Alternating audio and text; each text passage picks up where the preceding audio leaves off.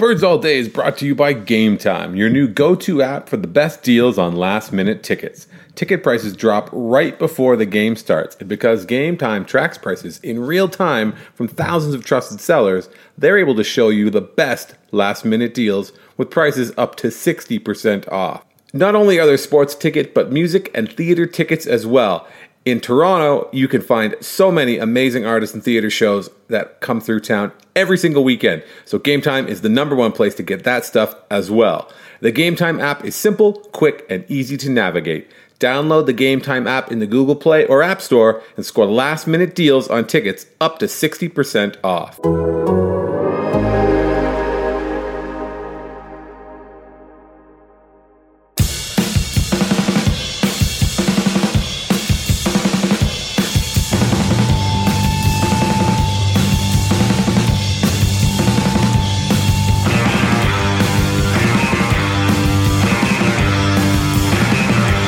Hey, what's going on? Greetings and good day, and welcome back to Birds All Day. My name is Drew Fairstairs, and we are here with a special edition of Birds All Day. It is the end of decade edition of Birds All Day. A lot happened in this over the span of a decade, 10 years.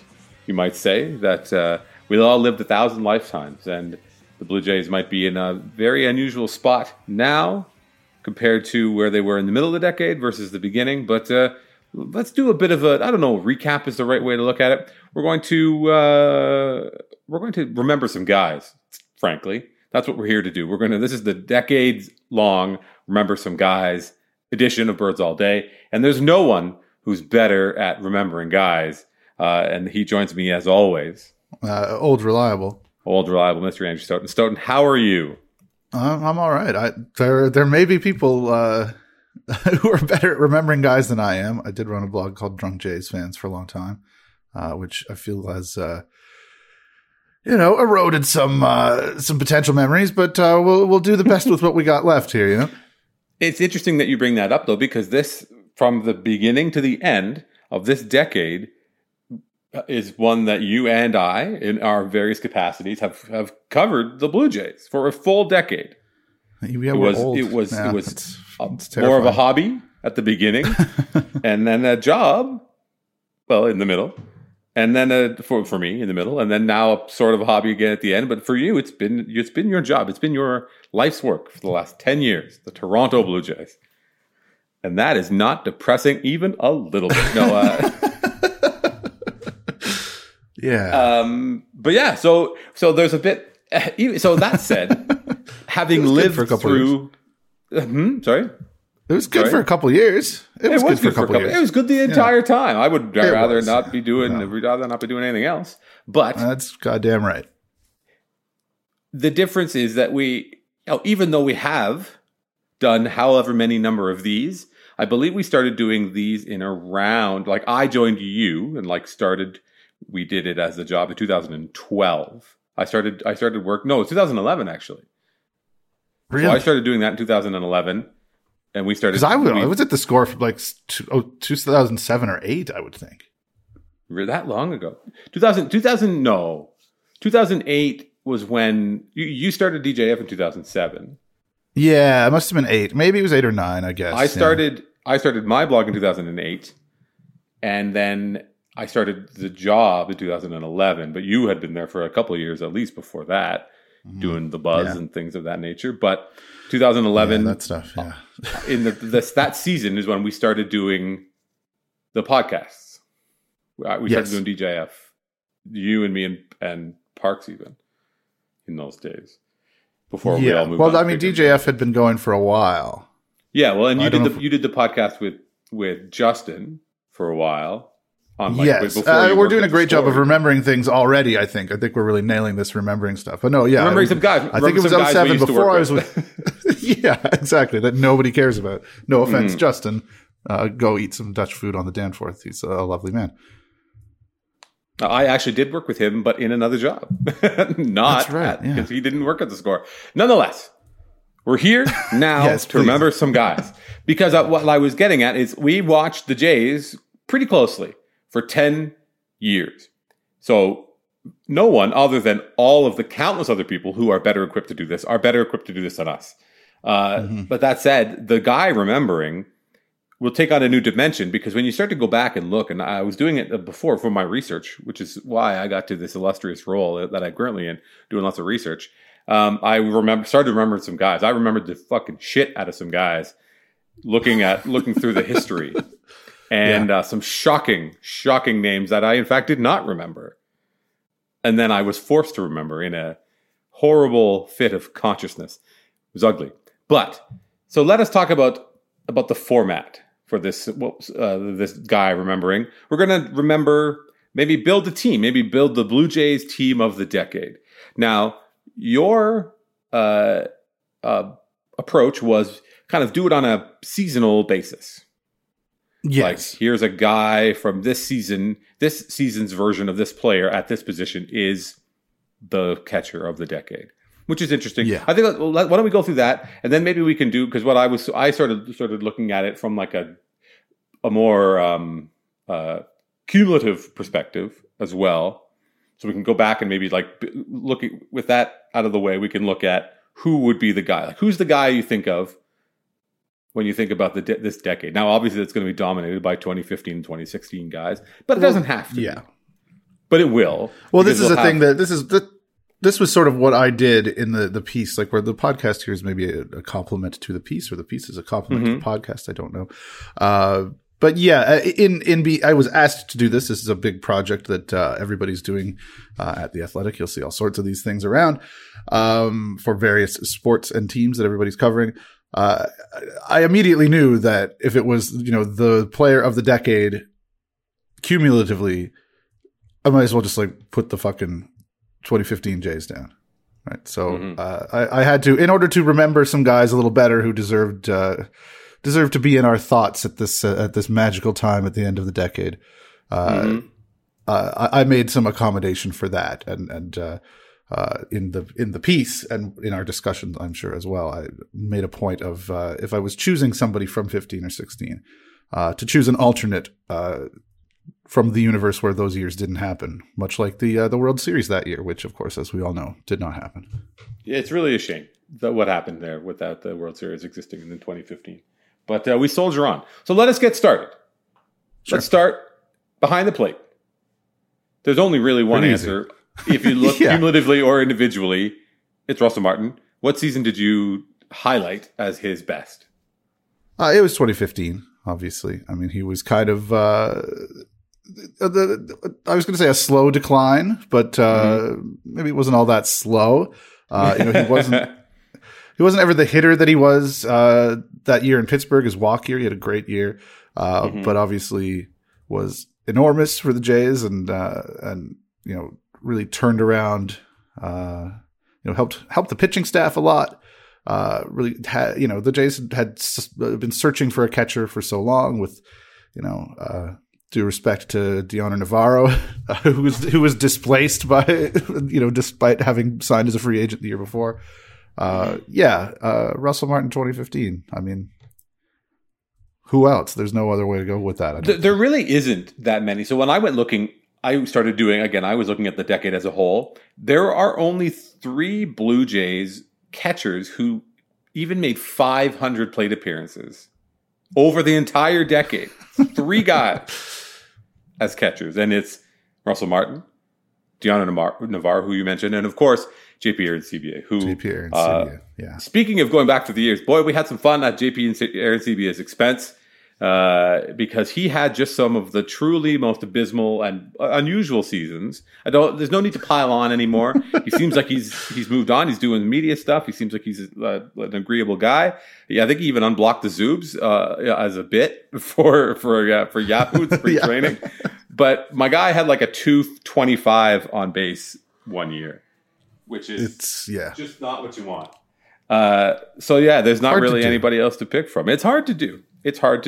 So yeah, Russell Martin, any way you slice it, it's going to be Russell Martin. And it is. Yeah. It's Russell Martin. My alternate was Russell Martin. It was the 2017 version of Russell Martin, which not as good as the 2015, but probably still got on base. Who the hell else? Yeah. It's a difficult position. It's a difficult position to play, the back catcher. Now, let's move on. We'll go over to first base. So this one, there might be some contention. Sure. Because of there's going to be some kind of wordsmithing probably going on. So I know that you selected Justin Smoak from 2017. Is that fair? Is that accurate? That is accurate, yeah. Which was provided you with that information, so yes, that is accurate. You never know; these things change. But yeah, no. So Justin Smoak, 2017. So what made you pick Smoak? What made me pick Smoak as opposed to somebody else? I mean, 2017 Justin Smoak was pretty good. That was his, his breakout. He was had been left off the playoff roster originally in 2016, or off the ALDS roster, and yet here he was. Fulfilling everybody's dream when that extension was signed, that was just so hated and just people thought was just so completely unnecessary. Making the team look pretty good. I don't have the numbers in front of me right here. I suppose I should, given what we're doing this. But yeah, he was real good. He was real good. That's what it was. That's why I chose him. Well, it was like I think he had 37 home runs. 38, I believe. 38, yeah, but also it was kind of unexpected, but it was a legitimately good season. It wasn't good compared to what we expected of Justin Smoak. It wasn't good compared to his track record. He was just really good that year. There's why? I think 133 weighted runs created plus. So I guess the question, I don't know. I mean, you could put an Edwin Encarnacion season there if you really want to. I mean, I do in my write up mention Adam Lind. Though he was kind of, it hurt me to realize that his best year was 2009, and so he didn't really fit on the all decade team, and he had some good years at the plate afterwards, particularly 2013, but was really a platoon guy at that point. So 2014 Adam Lind was good as well, but again his role was diminishing, and he was, and then he of course was gone, traded as he was for. Marco Estrada, right? Yeah. That does sound right, doesn't it? So weird. But yeah, so I guess that's just it, is A, how much of a first baseman do you consider Edwin Encarnacion? And if you don't, I mean, it's good to get somebody else in there and give, again, Smoak credit for his great year. But I would say if we started looking at on balance for the decade, would you probably move Encarnacion into that role? Well, then who the hell's going to be the first DH? Baseman on the full-time baseman? I mean, Edwin's my DH, I would say. If he can be fair. Both, then by all means, let him be both. I mean, Smoak has a good case. The decade, yeah, he does. He does. I think for the whole decade, finished it. Yeah, and wild that we're saying this. That Justin Smoak, the guy we all wanted run out of town, like you said, the guy that didn't even make the playoff roster is the guy that he's also was like the grand old man of the team here at the end of the decade. All right, so moving on to second base. So second base is not really that tough. Again, second base is a difficult position because of injury. Devin Travis was limited, but he's probably still got to be the guy, right? Yeah, the individual season wise and probably cumulatively, like it was not a lot of great second basemen for the Blue Jays in this decade. Aaron Hill, of course, at the start of the decade was, someone I always enjoyed watching play, but was not at his best, and was, I think, only there for the first couple years before he was traded away. He got traded in the middle of 2011, right. And then went on to excel for the Diamondbacks in the year, because I believe 2011 was the year they shocked and made the playoffs. That's right. Yeah, got an MVP vote, as I see now looking at his Baseball Reference page. Not the first time either. Finished 12th in 2009 for the American League MVP. Aaron Hill. He was a monster, but then he fell into that thing where he just was trying to hit home runs all the time. He was like launch angle, but like to the wrong extreme. Like he just hit everything was an infield fly ball for like a year and a half. Now Ryan Goins, of course, played a lot of second base for the Blue Jays, who could probably get some. If he wasn't so gosh darn bad, it would have been a lot easier to pick him as maybe like the player of the decade at that given role. But and maybe if he had caught that fly ball against Kansas City, maybe he would have been have a more lofty place in some of our memories. There's some other wild names on the sort of. I mean, Munenori Kawasaki played a bunch of second base. Mm-hmm. Remember that? That was an ugly chapter in all of our lives. He's on my list in the on the bench. Oh, that's right. You got him in your utility role, yeah, because you filled in like a full 25-man roster. I was just going for more of a surfacing. I'm going around the diamond. If we're gonna, we'll give it to Devin Travis. Some guys. Let's remember some guys. Yeah, we got to get deep in if you want to remember some guys like Kelly Johnson. Johnson had a real nice year, as I recall that one year. He's a solid player. He's like Adam Lind in some ways. He's a platoon guy who's good at a couple different things. And I'll always remember Kelly Johnson. I probably mentioned this. I couldn't even remember tell you how many times.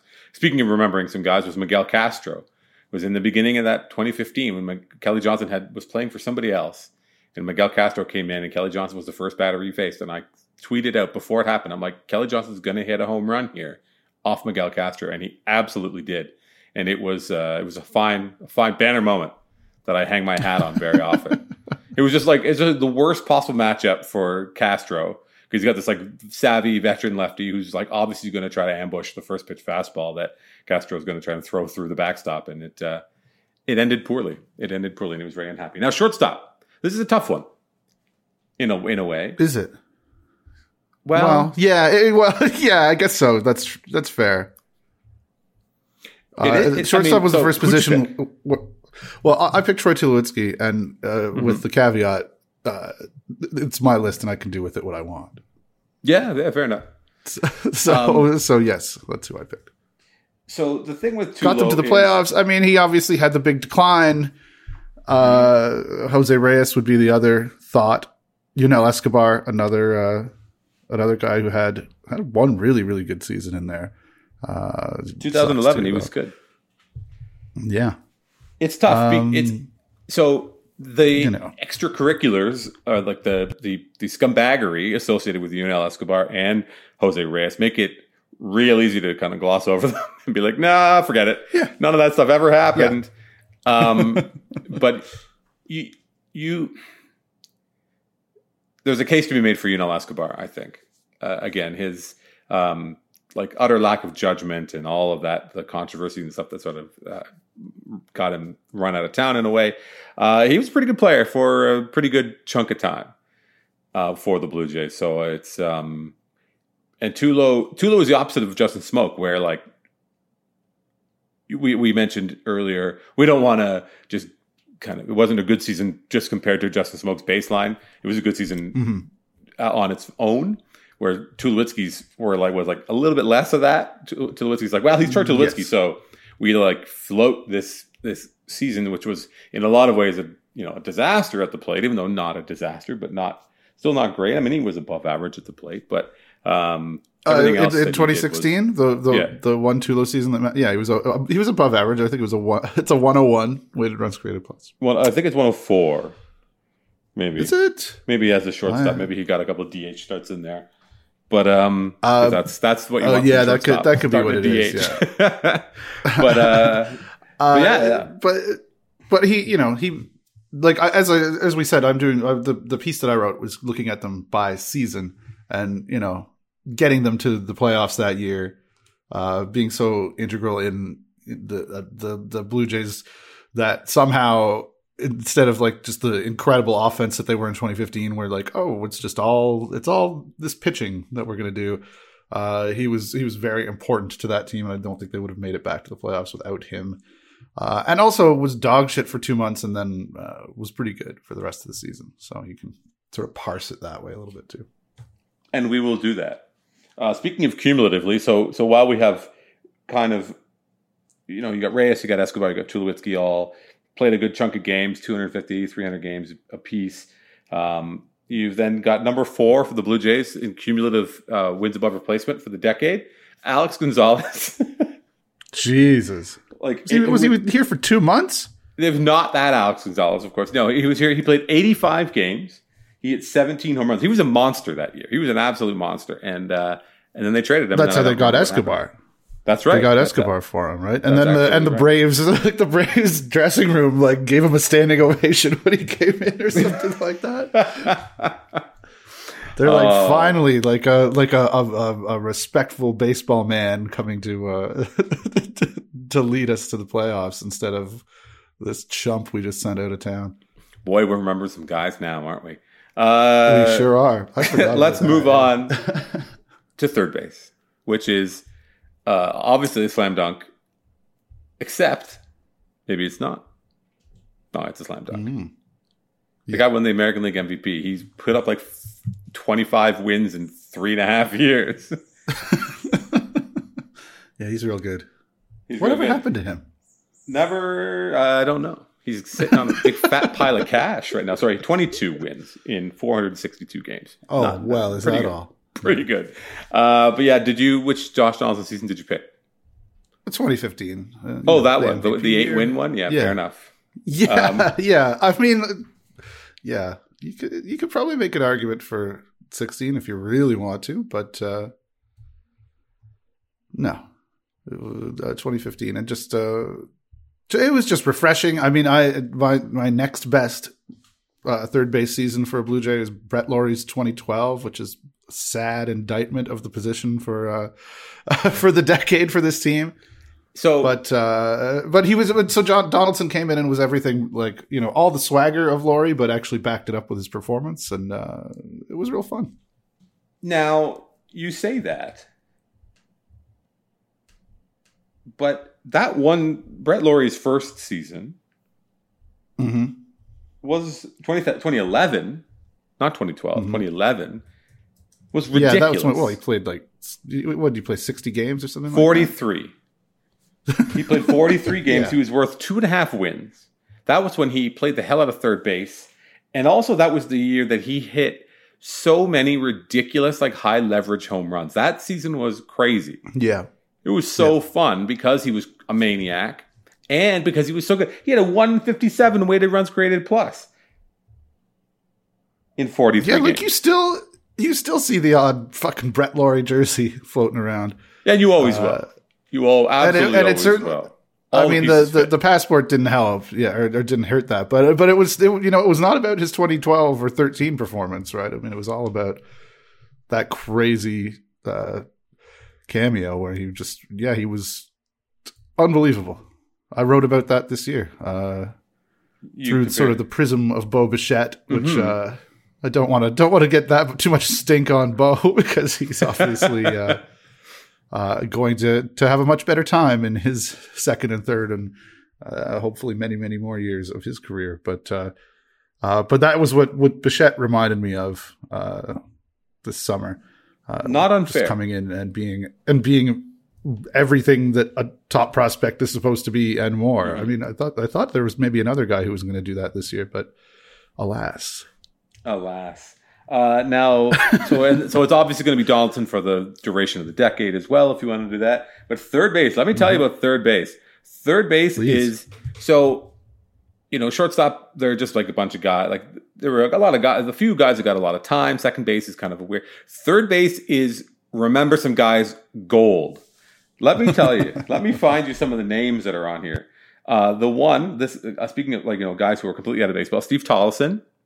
Got some reps at third base. I believe he quit baseball to become like a financial planner. Like he retired from being the Blue Jays ass end of or beginning end of the decade. What are some other good names on here? Andy LaRoche played one game for the Blue Jays. Lovely. Chris Coughlin, remember that? Remember Chris Coughlin? He jumped over the catcher. Chris Coughlin is a guy we can remember. Unforgettable moment that was in a otherwise very forgettable career. Omar Vizquel's name shows up on this list. Matt Dominguez, that wasn't even that long ago. Meisers Turris, those were dark days. Oh yeah, he was there for a very long time. Meisers, mostly on the DL, but yeah, he signed like a 3-year, $15 million deal. Yeah. And people were losing their minds. It was probably it was maybe the most the Blue Jays had ever spent on a free agent. I think Navarro passed him shortly thereafter, but Andrew Burns, I don't even remember that being a thing or the name of a person. Andy Burns. Andy Burns. Oh, okay, sure. Johnny Mack. I don't know. He played. I think he had a nice year at Buffalo and got a little time. Oh, I think that Johnny does sound Mack, familiar. But yeah, there are some guys to remember here. Darwin Bonnie, Juan Francisco, who was hardly a forget. No one's going to forget Juan Francisco. That was a lot of fun. Another one to remember. Was it? What was it? Juan Francisco, that was fun. When he just hit all those home runs in the first, he's playing. It was fun for a month, and then it all went. I don't know. Speaking of guys, I seem to remember it being. I remember it being like, yeah, I don't know if this guy is what it seems like. I think he might turn into a pumpkin and getting how dare you about stuff like that. And then he did strike out in 36% of his plate appearances that year. The modern game, that doesn't look so bad, doesn't it? But back in 2014, that was awful. And speaking of people getting standing ovation when coming into the clubhouse because the guy they were traded for, Danny Valencia. Indeed. Valencia. He was actually okay. He was good at what he was good at, and he's not a well-liked guy though. Let me tell you. Yeah, apparently not. Okay, now let's move. Now this one is ignorant. This is the worst of the positions to pick from. Left field. Mm-hmm. Yeah, it's a tough one. Who you got? I mean, it was easy. Doing it on a season by season basis, I picked Melky Cabrera's 2014. That shit is dark. Well, he was really good. Remember, people wanted him to come back, and he had that terrible year in 2013 when just everything that was that huge hopeful season that just went to absolute fucking dog shit. Mm-hmm. And he had the tumor in his back that was making his legs not able to work, and it was a genuine medical scare, and you're kind of okay, well, that's why he's been fucking terrible. And came back and had a really nice year the next year. 301, 351, 458. That's nice. That'll play. That is nice. He was good. Better than any of the other chumps who played left field for this team over the last fucking 10 years. Absolutely, because if you look at the decade cumulatively, the Blue Jays, left fielders, wins above replacement of all the guys to suit up for the Jays, number 1, Melky Cabrera. Jesus. With his 2.9 wins above replacement, he is leading the pack among the Jays left fielders. That is crazy. He played 227 games, 3 wins, not even 3 wins, best of the bunch. He was 3 wins in 2014, but he was below replacement level in 2013. There are some other guys to remember. Of course, Steve Pearce, Rajay Davis. Rajay Davis played a lot of games with the Blue Jays. Teoscar Hernandez, Michael Saunders, of course, that was a nice little story for a while. Easy guy to cheer for. Obviously, the passport helps. Eric Thames. The end of the Travis Snyder thing. Saga.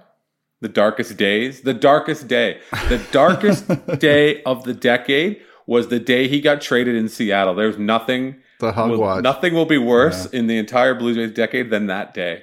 That was the day that all my prospect hope died. We brought Jeff Paternoster on last week to talk about prospects. I didn't pay attention at all. I was just whatever. All these guys, none of them, they mean nothing to me. They're all dead to me. I care not.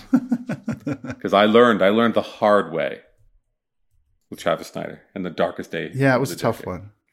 I would say the worst day. I would think the worst day was probably which is so weird because it was 2015 and it worked out so well, but it was when Stroman blew out his knee in spring training, and it was he's gone for the year. It's over right now. That was shitty. That was a tough one. That day, I dropped my wife and kids off at the airport.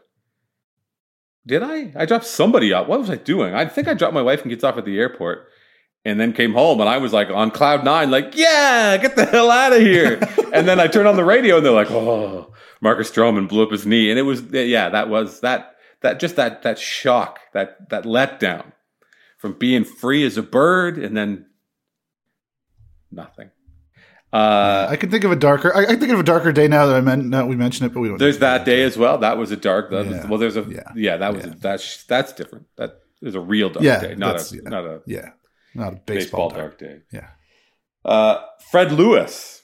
That was a high point for me because I wrote as a young blogger, I was like, the Jays should go and trade for Fred Lewis. And then the Jays went and traded for Fred Lewis. And I was like, fucking make me the GM, you idiots. That was... was he the one who they had to just desperately wanted ESPN or something like that? Was there a Fred Lewis story? That sounds familiar. I mean, but I don't know for sure. But was he the guy? There's somebody that was mad at the. Oh no, I think that was Chris Bosch, who was mad because there's no soul food in Toronto, which is right. There's he's no lies, but same sort of thing. Okay, now center field. This one could get contentious. Sure. So the easy it certainly pick, could. The wrong pick. The easy and wrong pick is the one I went with, which is Kevin Pillar. That's the easy and the wrong pick. That's right. And cumulatively, I might have argued for him as well, but we know who is lurking by the hot dog stand or whatever in the background. So,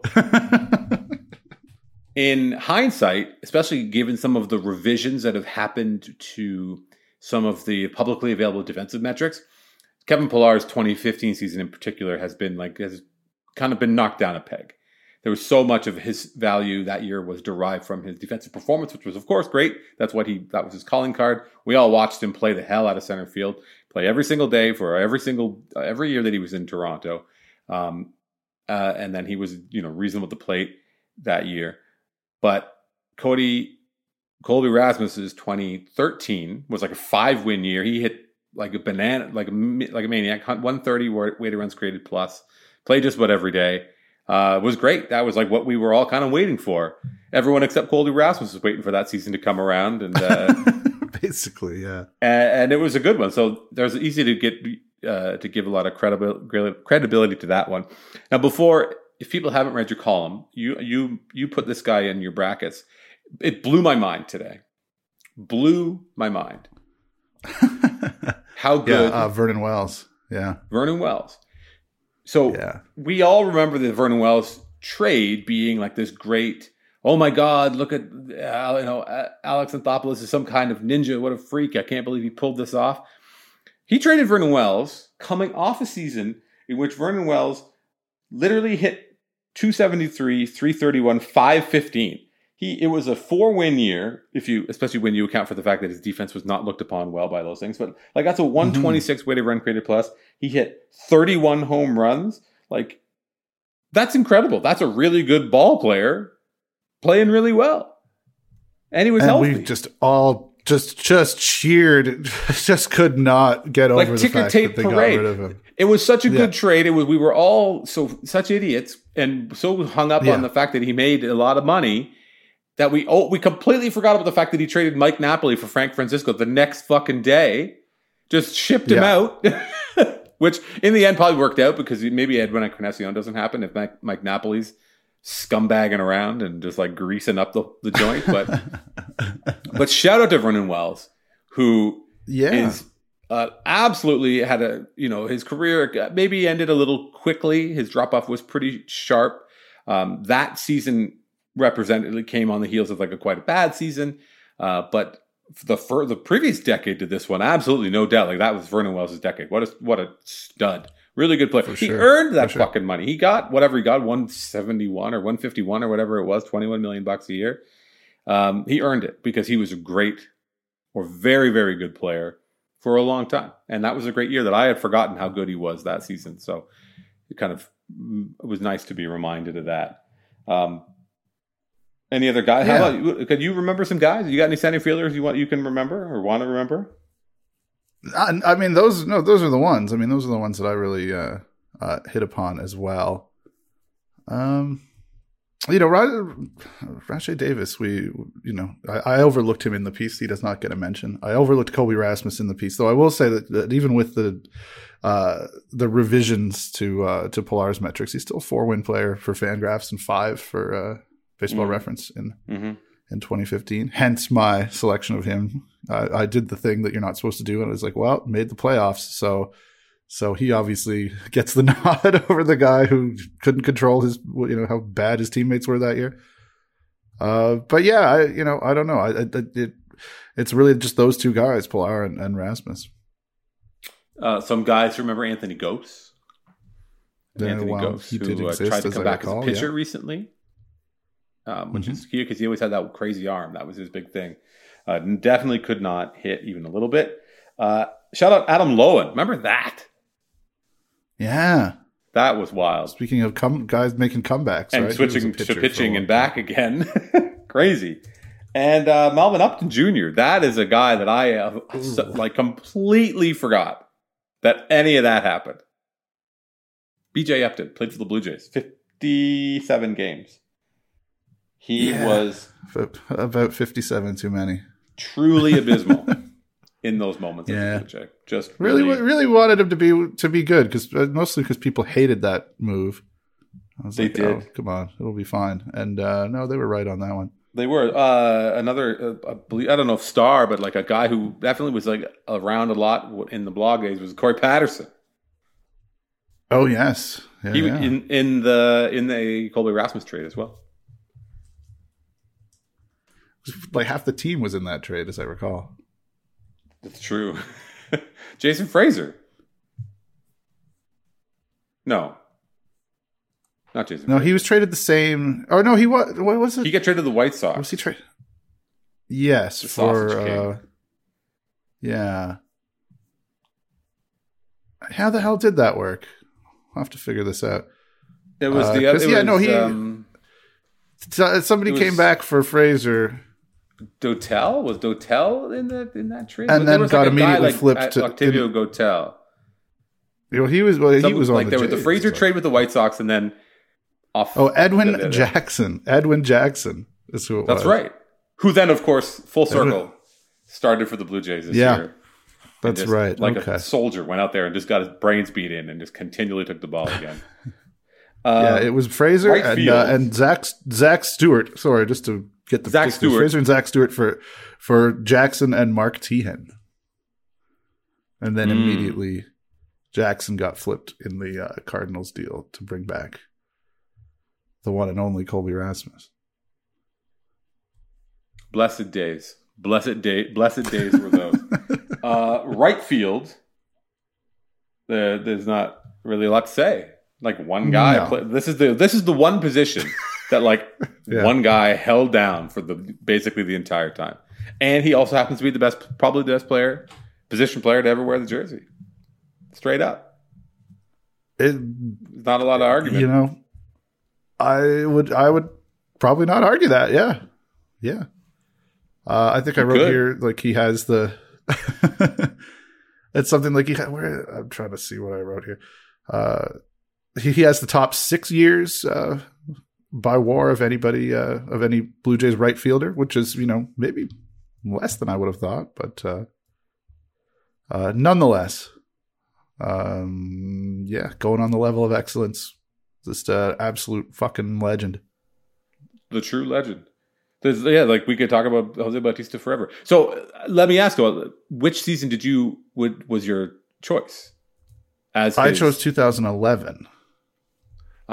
The artisanal selection. Yes, that's right. The proving it wasn't a fluke season. Also where I think he, I don't know if it was BABIP related, but he definitely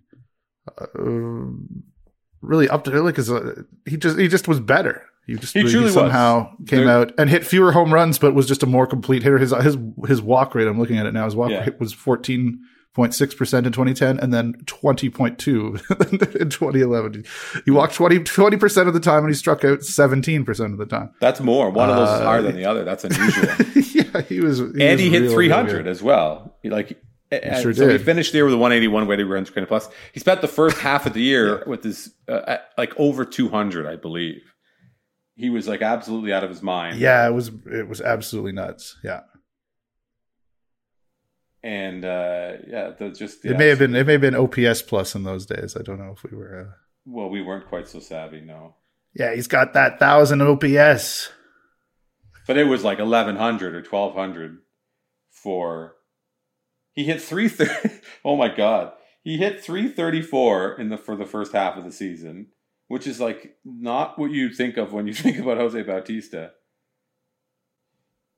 He had It's really not. No. He had a 468 on base and a 700 slugging percentage for like the half the year. And then we talked to Alex Anthopoulos earlier, in the year, and he talked about, the thought going into the extension of him, and that he kind of thought that they weren't going to get it done, right? And it's like, can you imagine if he'd done that somewhere else? Or if he had done that as in his walk year. If they like hung on and were like, I'll see what we could do. Maybe we'll flip at the All-Star break. That's right. And then he comes into the All-Star break with a 209 weighted runs created plus. Like, bring it on. Here comes the windfall. But anyway, yeah. Shout out to Jose Bautista. The best to ever do it. Some other guys to remember. Junior Lake. Oh my God. Wow. Holy Christ. Nori Aoki. My eternal memory of Nori Aoki is not as a Blue Jay, what deal was he in? He came from the Astros in the Liriano Teoscar Hernandez. Right. He did. And then he kind of sort of like financial ballast is all he was. Yeah. Yeah. And then he like stuck it out. But for whatever reason, my memory of Nori Aoki is different. I did not remember him as a Blue Jay, but I remember him when I think about him because I went to a Giants-Pirates game in Pittsburgh one time, and I was walking from the ballpark to the hotel, and I walked like he was doing the same walk, and he was walking with like a hand all iced, and it was like dripping water, and he was on his phone, and I was like, that's Nori Aoki. That is so weird, because he was just like strolling down the road like it was nothing, because who else is pulling Nori Aoki out of the crowd? Yeah, that's probably exactly right. Yeah. So now you did bench spots as well. Do you want to go quick through some of the bench spots? Again, this was more of like a guy remembering exercise. Oh well, we haven't hit the DH yet, which is it's obvious, but so we talked about it a little bit before. You said Smoke first base, Edwin DH. Hard to argue. Yeah. I don't think Edwin Encarnacion would tell you he's a first baseman. He's been a DH. I don't believe so. No. Great hitter. One of the best Blue Jays. Also an underrated guy just because of his demeanor. So you got him as your DH. You had sexy pick Benji Molina. Oh, Jose Molina. Jose is Molina. The backup catcher. Yeah. I forgot about that. They had both Molinas? Yeah, they had Benji Molina back in the older. That's right. Days. That's right. Speaking of splitting time with Greg Zahn kind of a thing, yeah. Splitting time with Greg Zahn. The other Molina, Jose Molina, was in the bullpen.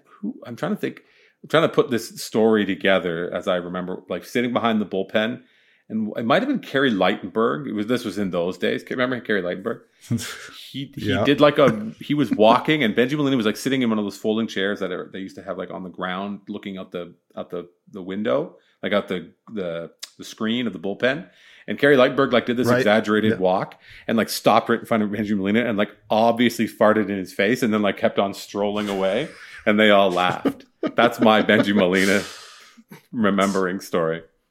That's they are baseball players at the end of the day. Like there's no getting away from that. But yeah, so Jose Molina I picked because especially more revision stuff, right? They've built a lot of catcher framing stuff into WAR now, and he was like a 2-win player in Jesus, he was a 3-win player in 55 games. Because they just did not value that skill, apparently. No. And people hated that when he went to the Rays soon after.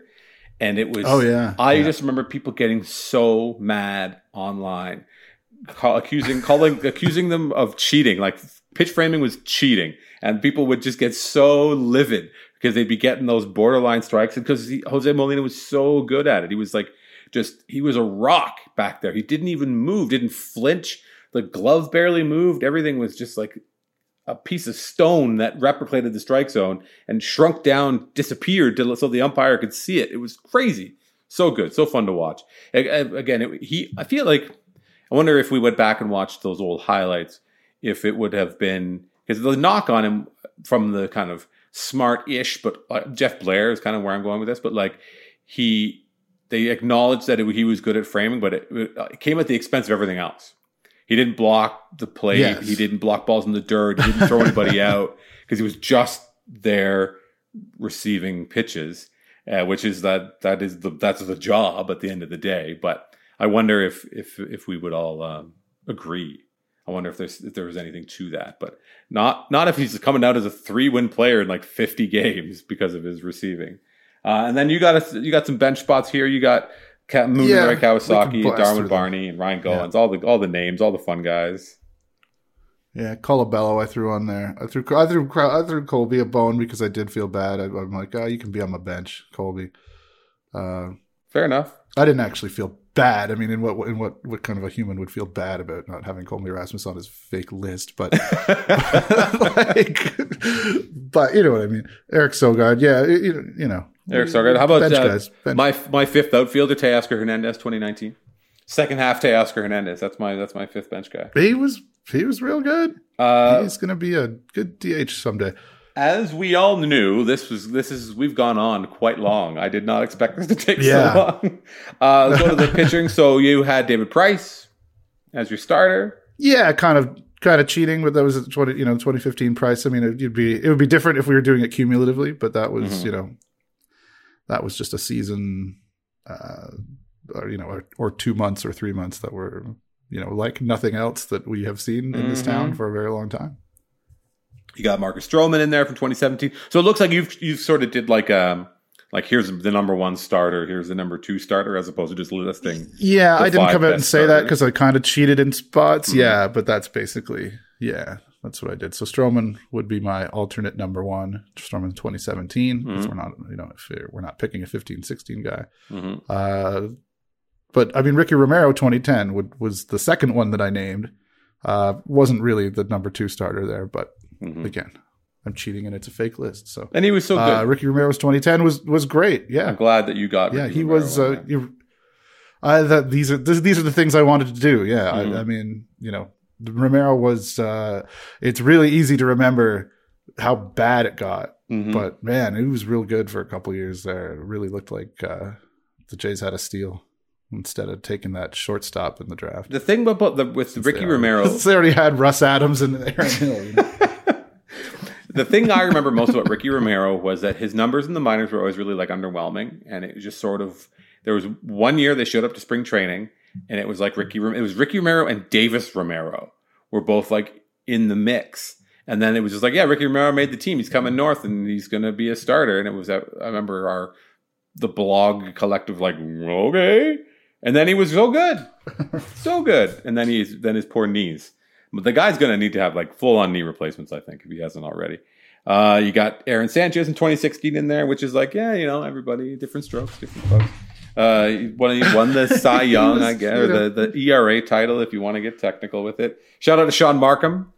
Sean Markham was featured prominently in the old DJF days, let me tell you.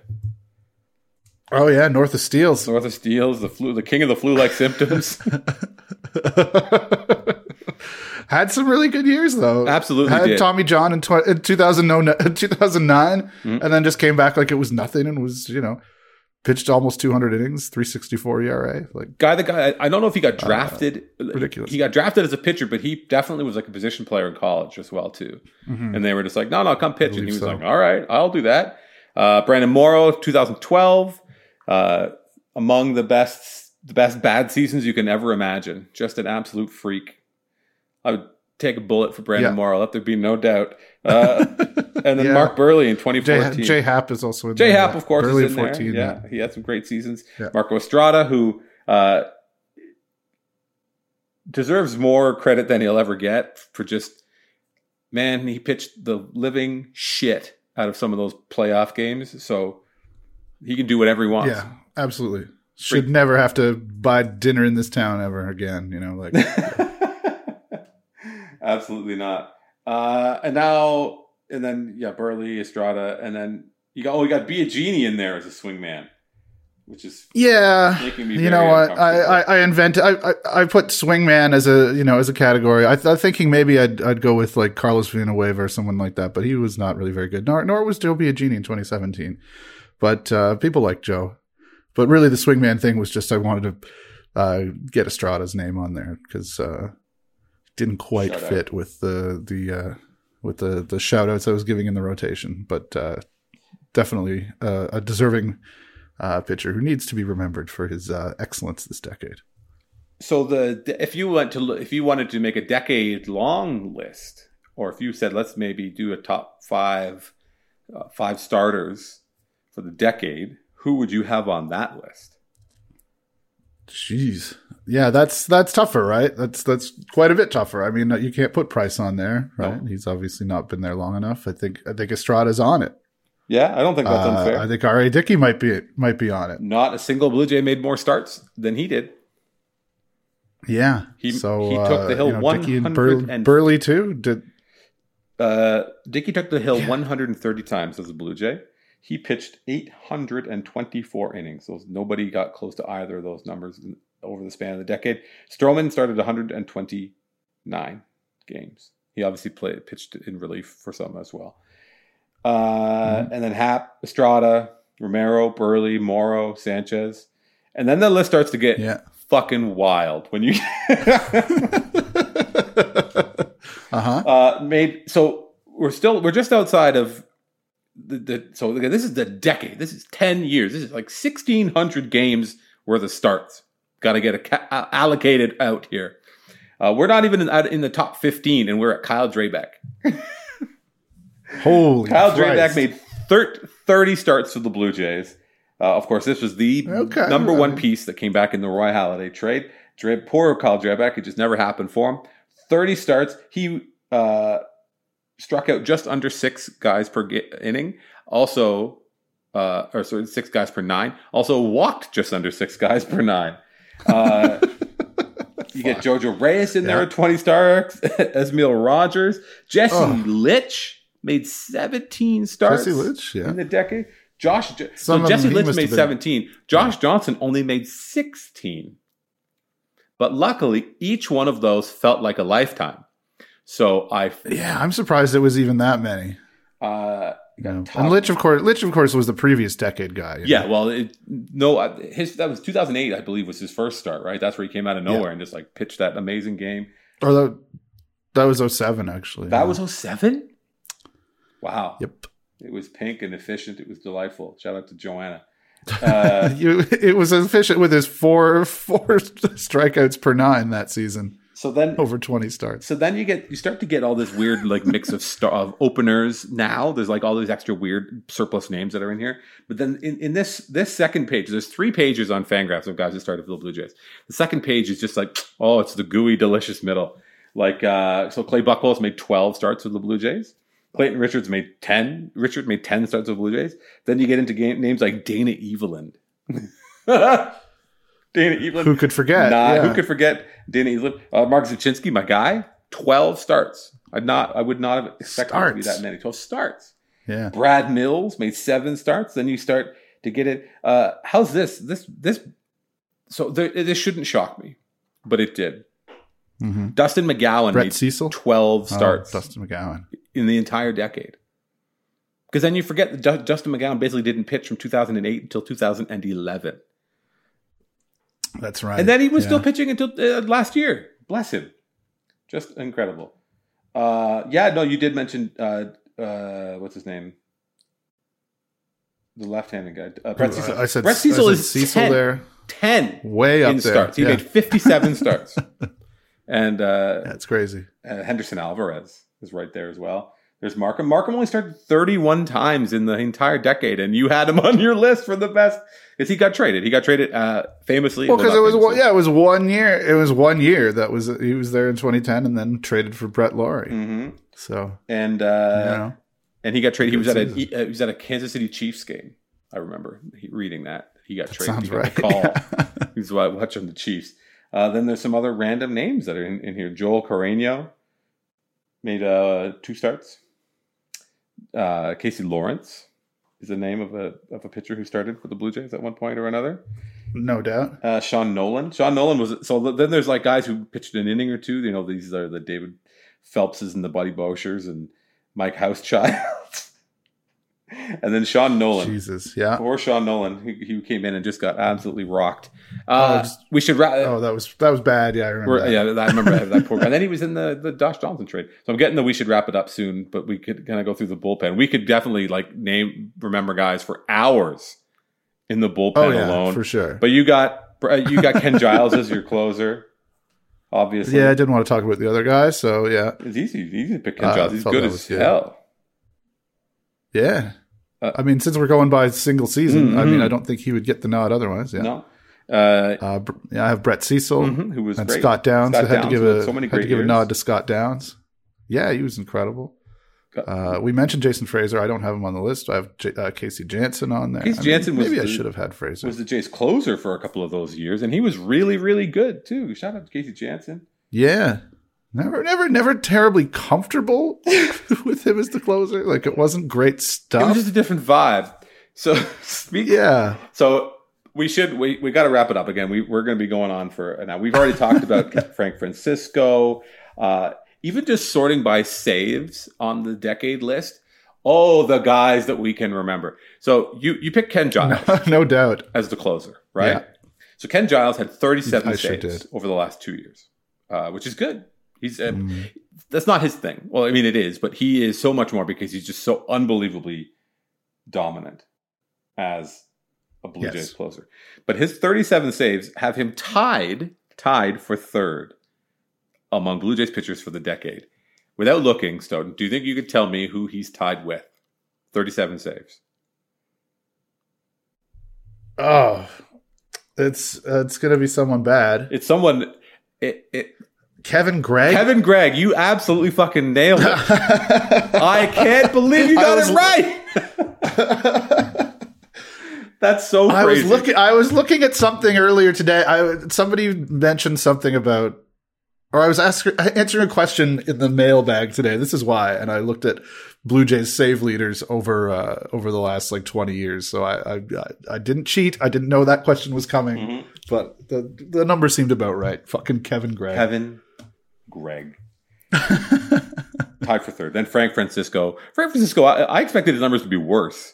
I think the thing with Frank Francisco was you never knew coming in if he was going to be any good or not. It felt like, and also he's going to throw a chair at somebody, he just did not seem like he wanted to be there at even in the slightest. Just was not interested. This vibe was negative. John Roush, of course, and I think a lot of the negativity with Mike Napoli too, like that. Those were. Mike Napoli had a couple good years. At that time, Mike Napoli had a 4-win year with the Rangers the first year of that trade. Like after that trade, Mike Napoli had a really good career, a little bit better than Frank Francisco from that point out. John Roush, who of course was famous for getting jawed by John Farrell in the brawl. And John Farrell was like crawling through. John Roush, of course, was like 6'9", big dude.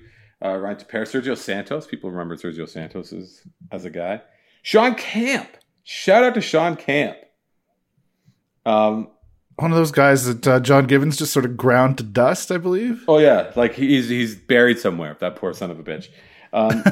Speaking of buried somewhere and saves, how many saves do you think Drew Storen got for the Toronto Blue Jays?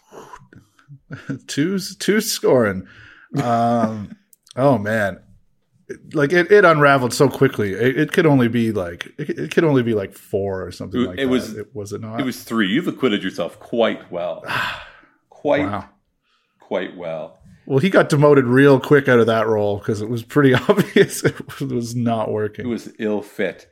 Dominic Leone, of course, traded for Randall Grichuk, and Joaquin Benoit, who famously got hurt in a brawl and fucked up. It cost them the World Series that never happened. Was that year? No, wasn't that the second year? It was the second year. No, it was 2016.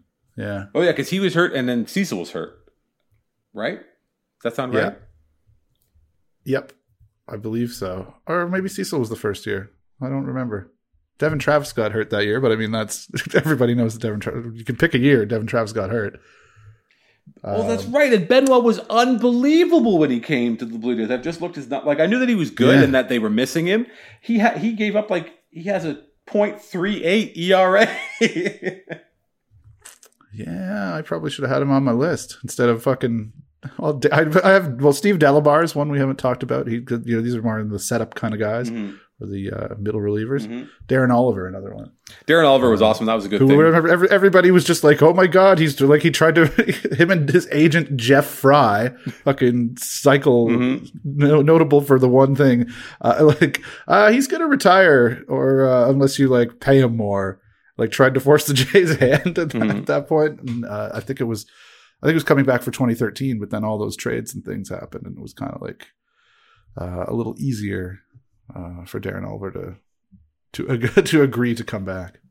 I can't be mad at Benoit because he pitched so well, and because they didn't lose. But he wasn't going to hit. That was the thing I always want to forget is that it didn't matter who was pitching. The Jays scored 2 runs in 5 games against Cleveland. Also very true. Yeah. All right, so let's wrap it up. This has been great. If you remember some guys, when you hear this, tweet at us. Let us know who are the guys that you remember. If there's anybody that we forgot, any big oversights, if you want to say that we're an idiot or whatever. Obviously, it was a crazy decade. A lot of stuff happened. The Blue Jays made the playoffs 2 years in a row. They made the league championship series. So that's the thing that we'll obviously remember. I think that's about it. Hopefully, Brandon Morrow, we can bring him back. Reunion. Brandon Morrow, close the loop. Bring him in. This is not related to anything. He's my reliever of the decade. If I had to pick one guy, Brandon Morrow. Even though he was not good as a reliever, he was too good as a starter. But that's it. Stoughton, you got anything else for the people to know? No, I think that we've remembered some guys. We certainly remembered some guys. So thank you. Everybody, hope you, if you are in the great United States of America, we hope you enjoy your holiday. And again, if you can think of some guys that we may have not remembered, make sure you remind us on Twitter. So for Andrew Stoughton, my name is Drew Fairservice. We'll talk to you next time on Birds All Day.